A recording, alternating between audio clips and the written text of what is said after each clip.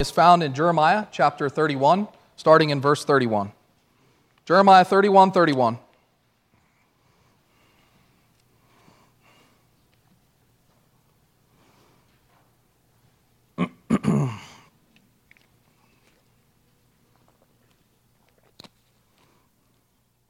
Behold, the days are coming, declares the Lord, when I will make a new covenant with the house of Israel and the house of Judah, not like the covenant that I made with their fathers on the day when I took them by the hand to bring them out of the land of Egypt, my covenant that they broke, though I was their husband, declares the Lord.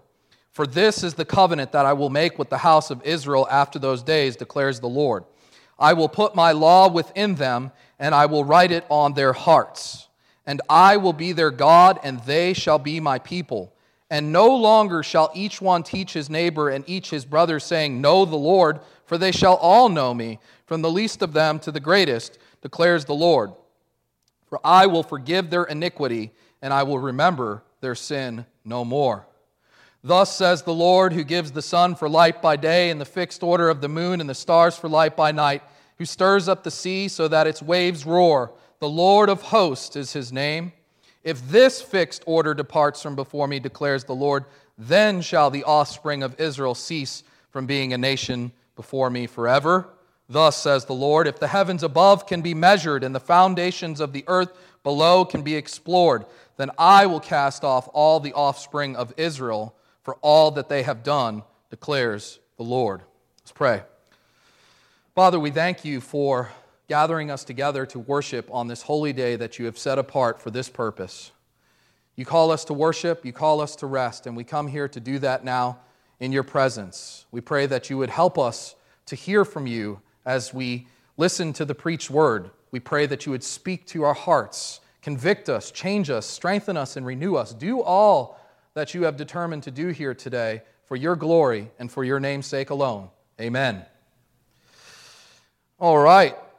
So, last week, we talked about the calling and commission of Jeremiah. We said there that Jeremiah had been raised up by God to warn the people of the impending judgment that was going to come upon them if they did not repent.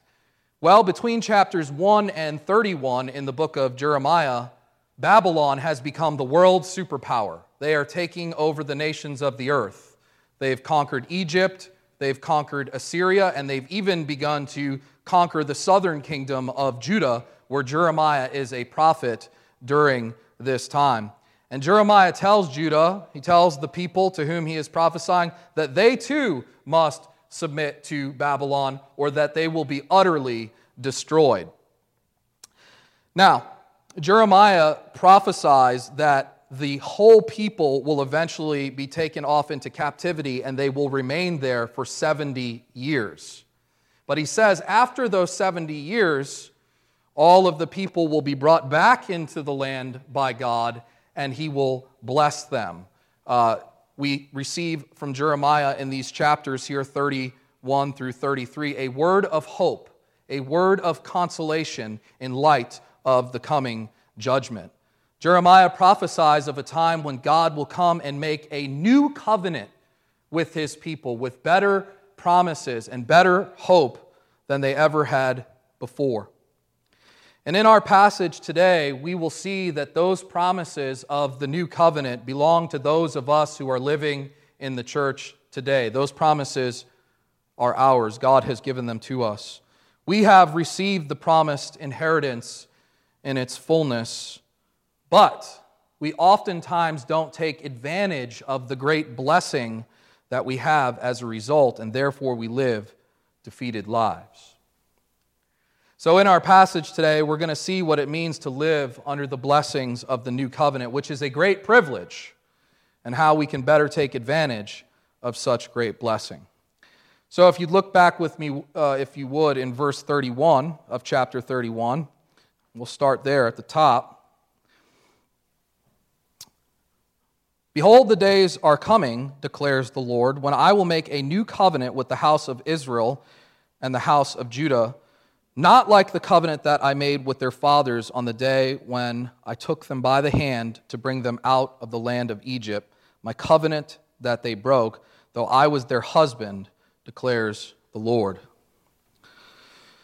Okay, so he says he's going to make a new covenant here with the entire people of God. If you remember the northern kingdom of Israel, Israel split at this time, has already gone into captivity, and Judah is getting ready to go into captivity as well. And he says that he is making his covenant with the entire people of God. This is to say, he makes it with the entire church. As we have said, Israel, which would be the northern kingdom, has already been carried off into captivity, and Judah, the place in Israel where Jeremiah is prophesying at the time, is about to be carried off into captivity. So this new covenant that God is making with them is to the entire nation. It's to the people of God as a whole. Further, it is a new covenant not like the one that was made with the fathers when God brought them out of Egypt. So what covenant is being referred to here? Well, this is the covenant that God makes with Israel on Mount Sinai, the Mosaic covenant, where God gives them laws to live by when they're in the land and tells them how they are to interact with one another and how they are to worship Him. So God says He's making a new covenant with them, one that is different from the one that He had made with them before. Now, why would this be good news for the people? Well, because they kept on breaking that covenant, right? They could not keep the covenant. The whole reason that the people are in captivity to their enemies in the foreign lands is because of the fact that they continually disobey the law of God, which is given to them in this covenant. And if God just restored them to the land, there was nothing to assure them that they would remain free, because they had the covenant before. They were in the land, but they continued to break it. So God says, I'm going to make a new covenant with you with better promises and better hope than they had had before.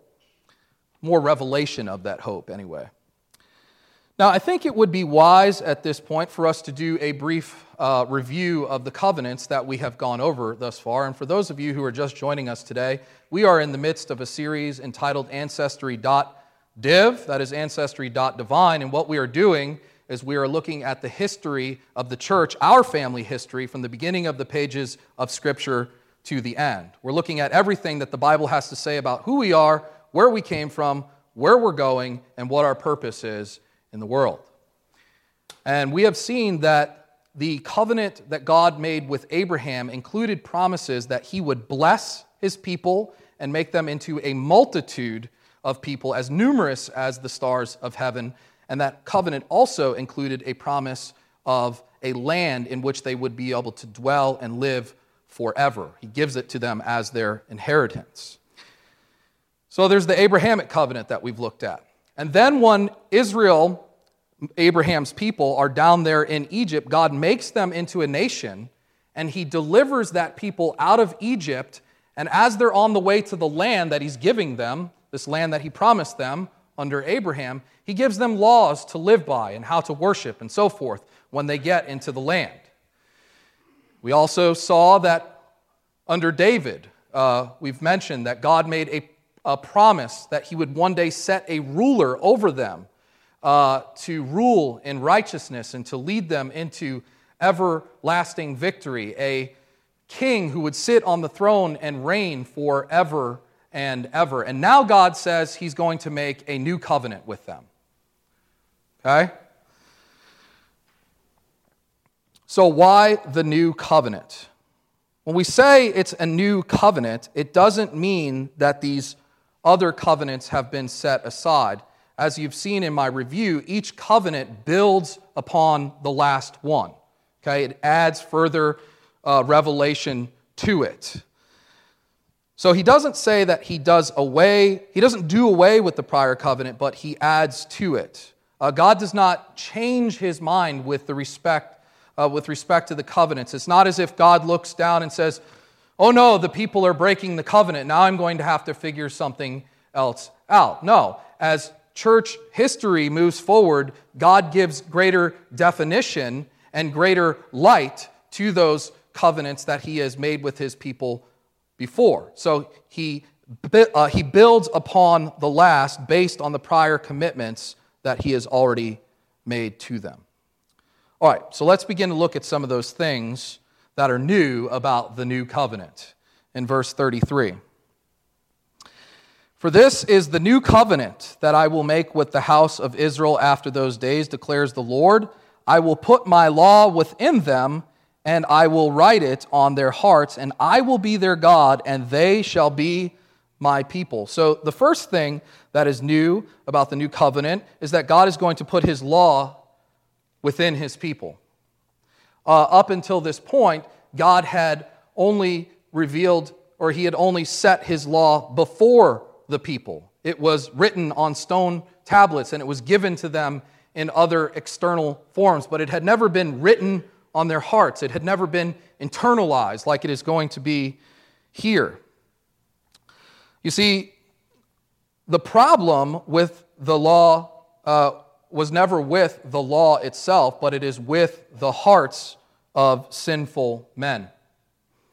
The law is fine, there's nothing wrong with it. It's the heart of a sinful man that breaks the law of God. Paul tells us that his law, God's law, is holy. A sinful man in and of himself does not have the wherewithal to keep the law because his heart has been corrupted by sin, and so he does not obey the law of God. And up until this point, the law of God just stands there engraved upon stones, not doing anything to help the man keep it, right? When God says that he's going to put his law into a man's heart, he is saying that by his Spirit, he is going to write that law there so that he naturally begins to obey it. When Ezekiel describes it, he says, it's as if God takes out our heart of stone and he gives us a heart of flesh. You see, we have a stony heart that is disobedient to the law of God. It will have nothing of it. But when God gives us a heart of flesh, this is saying that he is giving us a heart that beats for him, a heart that responds to him, a heart that listens to the word of God when it hears it and obeys it. And this has been the goal of the covenant all along. God wants his people to obey his law.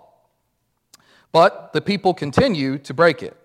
Now he says, whenever his people obey his law, he will be their God and they will be his people, which is exactly what Jeremiah says happens when God writes his law on people's hearts. So by enabling his people to keep his law, he enables them to keep his covenant.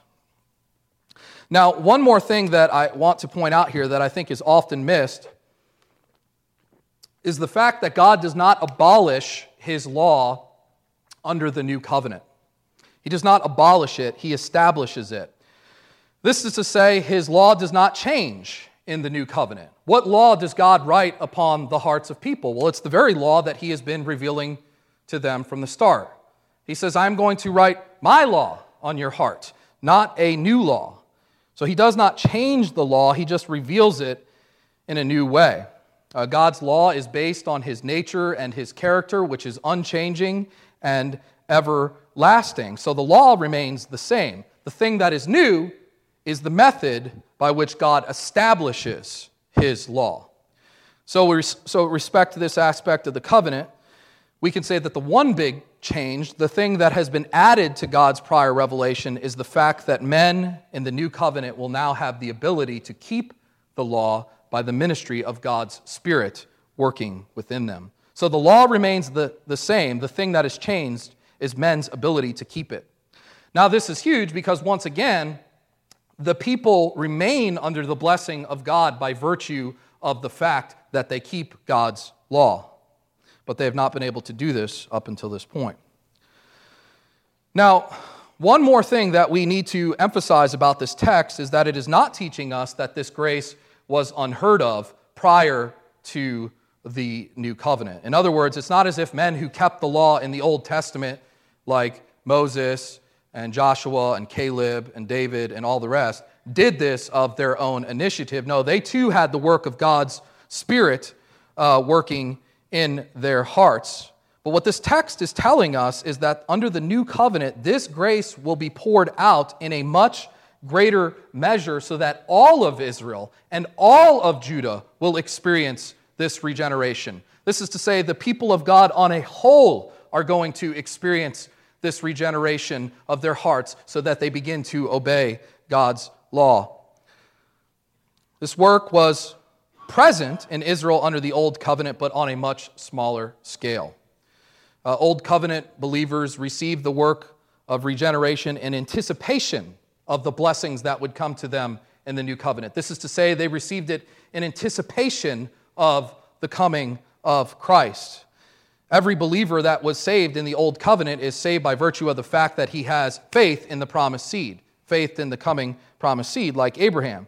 And therefore, God proactively gave those Old Testament believers the benefits of the New Covenant. So the new thing is that the people as a whole receive this regeneration, as opposed to individuals or just pockets within the nation. All right. What else is new about the new covenant? Verse 34.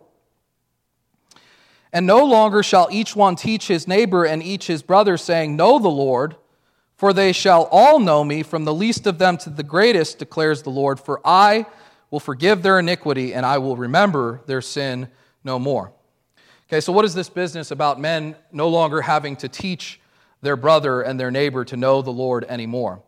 Well, apparently this is something that they used to do in the Old Covenant because they no longer have to do it anymore, right? It says this is something that they no longer have to do. But we have no examples of this practice of them saying to one another, know the Lord, like this in the Old Testament. So what does this mean? What could it be referring to? Again, all of this is being said with respect to the Old Covenant. This is what is new in contrast to the Old. The Old Covenant's been being superseded by the new.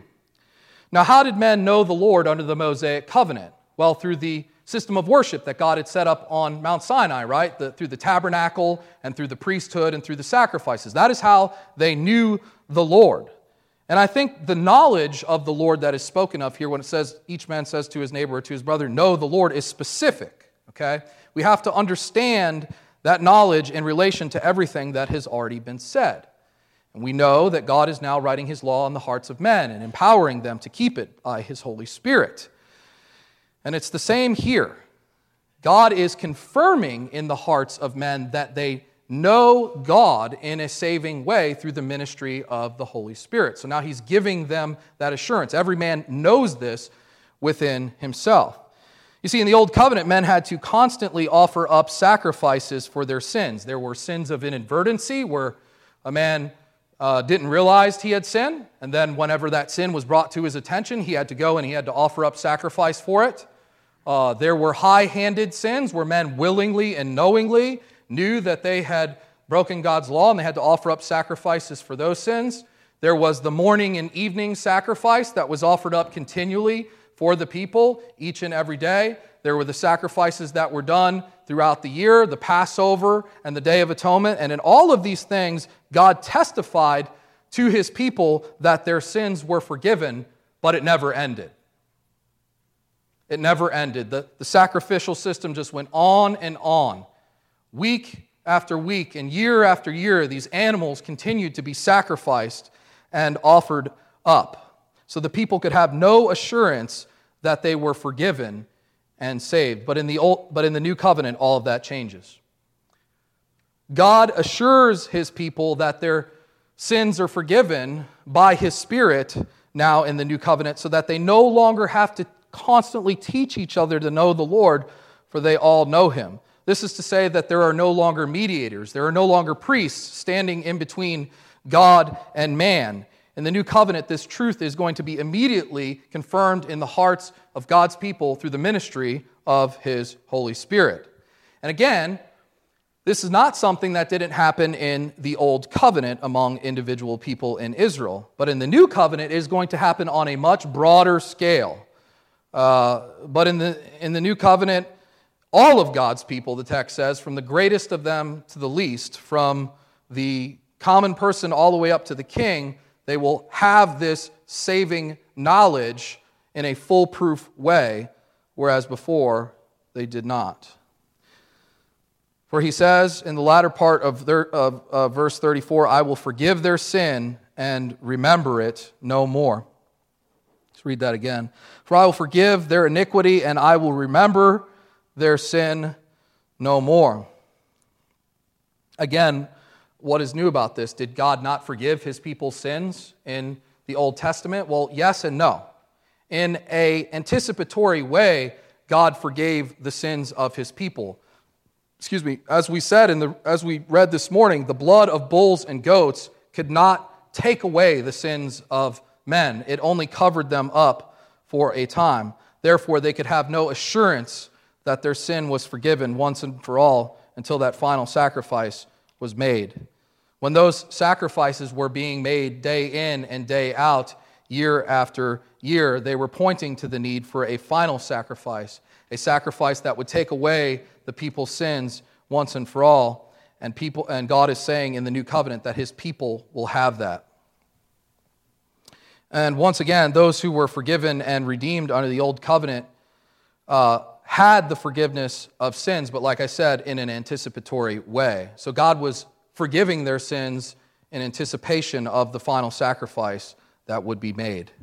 And this is where one of the themes from the beginning of our sermon series comes into play. We said there that God made a promise to Eve in the garden that said her seed would one day crush the head of the serpent. And everybody who is saved from that point on throughout redemptive history is saved based on the fact that they have faith in that promised seed.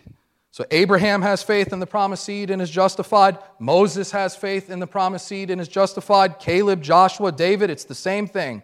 Those people were saved in anticipation of the final sacrifice, although it had not been offered.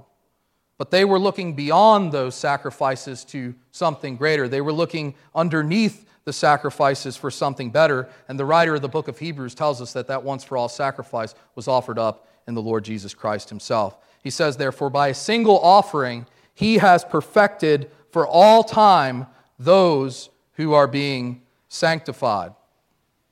So again, what is different about this forgiveness in the new covenant? There is a greater outpouring of it among God's people, a greater expression of it coming to the fore in the new covenant, because everyone experiences this kind of forgiveness in the church today. All of us can look to Jesus Christ. He's not hidden under any sacrifices. He's put on display plainly for all to see, and we can see the final sacrifice for sin offered up, and they can experience, every one of us, the forgiveness of sins once and for all.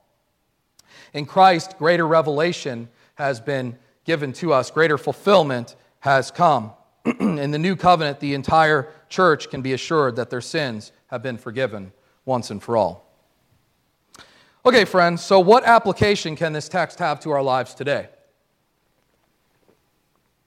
Well, the whole thing applies to us because we are those who are living in the church today under the new covenant. We are the beneficiaries of the blessings of the new covenant. The old covenant church began to experience some of the blessings of the new covenant when they were gathered back into the land, but they did not experience them in their full because the final sacrifice had not been offered. So up until that point, they were just back in the land, and they were not given any real and true lasting victory over their enemies. But when Jesus Christ died on the cross, he offered up in himself the final sacrifice for sins, and now God's people can have assurance that they are forgiven once and for all. And by the way, with that sacrifice, he secures for us every blessing of the new covenant. He secures forgiveness of sins. He secures a new heart, and he secures the Holy Spirit. And if you are a believer living under the new covenant today, you have all of these blessings. They are yours. And because you have these things, you can have true and lasting victory in the Christian life. You can experience the blessings of the covenant that says, if you obey me, I will bless you. And if you disobey me, I'll curse you. Because this was the problem for God's people all along, right? They could not obey covenant. They could not obey the law. They kept on breaking it. But in the new covenant, God gives you the ability to obey it. See, a lot of Christians think that the new thing about the new covenant is that the old covenant has been obliterated and done away with, and that we're now under grace and not under law. And that is a fundamental misunderstanding of what it means to be under grace and not under law. Jeremiah says right here in the text that in the new covenant, he is going to write his law, God's law, on people's hearts. So to be under grace and not under law means that you have been given the ability by God's Spirit now in the new covenant to keep his law. He has brought the law to life in your heart, as it were, and it now becomes second nature. But people have taken this idea to dangerous extremes. They say things like, well, I'm being led by the Spirit, and the Spirit teaches me everything that is right. Which is true, that the Spirit does not teach you anything that is out of accord with the law of God, but how do we know that the things that the so-called Spirit is saying to you are biblical? Well, we have to look to Holy Scripture, where God has plainly revealed himself. Some people who say that they are being led by the Spirit when they say stuff are saying things that are antichrist. So how do we know the difference? Well, again, we have to test the spirits, and we do that by seeing if the things that they say are lining up with Scripture. And this is why it is so important for us to have a revelation from God, an objective standard from outside of ourselves that tells us what is right and what is good and what is holy in the sight of God. Because if you do not, if you reject the law of God, it's just my word against yours, right? It's what I say, it's what you say. How do we know what's right? We have to have something outside of ourselves that we can appeal to, a holy standard that we can point to that says, this is right, and this is good, and this is just. And that's why rejecting the law of God is dangerous. You're left without an authority. You're left without a standard to appeal to. And when we have no standard, what do people begin to do? Well, they begin to make up their own standards, right? It's inevitable. It's not a question of whether we are going to have law. The question is, whose law are we going to have? Is it God's law or man's law? Governments and societies are necessarily religious. Let me say that again. Governments and societies are necessarily religious. Anytime you begin to determine what is right and what is wrong, what is good and what is hateful, what is loving, what is theft, what is murder, anytime you begin to determine these things within a society, you are acting like God. And friends, in our day, morality is being legislated by law. We're being told what kind of speech is hateful. We are being told what a real supposed man or woman is. We are being told what is theft. We are being told what is murder and what is not. We are even being told what a person is. And the only way that we will ever know if any of these things are right and good in the sight of God is if we have a standard outside of ourselves that we can appeal to as a justification for what we say and to measure the things that other people say. Any other way, we are doomed to follow the appetites and ambitions of sinful men. Friends, there is a way that seems right to men, but in the end, the Bible tells us that it leads to death. So we must have a law from above that is holy, just, unchanging, and everlasting, based on the very nature and character of God, to give us an objective standard in order to order our lives inside and outside of the church. And indeed, when we obey God's law for our lives, we will be blessed and the kingdom will flourish. And if we do not, the church comes under discipline and the nations crumble as a result. Finally, I want to mention something about the fact that in the new covenant, our sins are forgiven, which is a great blessing. But the problem is, in the new covenant, we forget that our sins are forgiven and that God remembers them no more. So what do I mean by that? Well, many times believers live defeated lives because they don't believe the very gospel that they preach.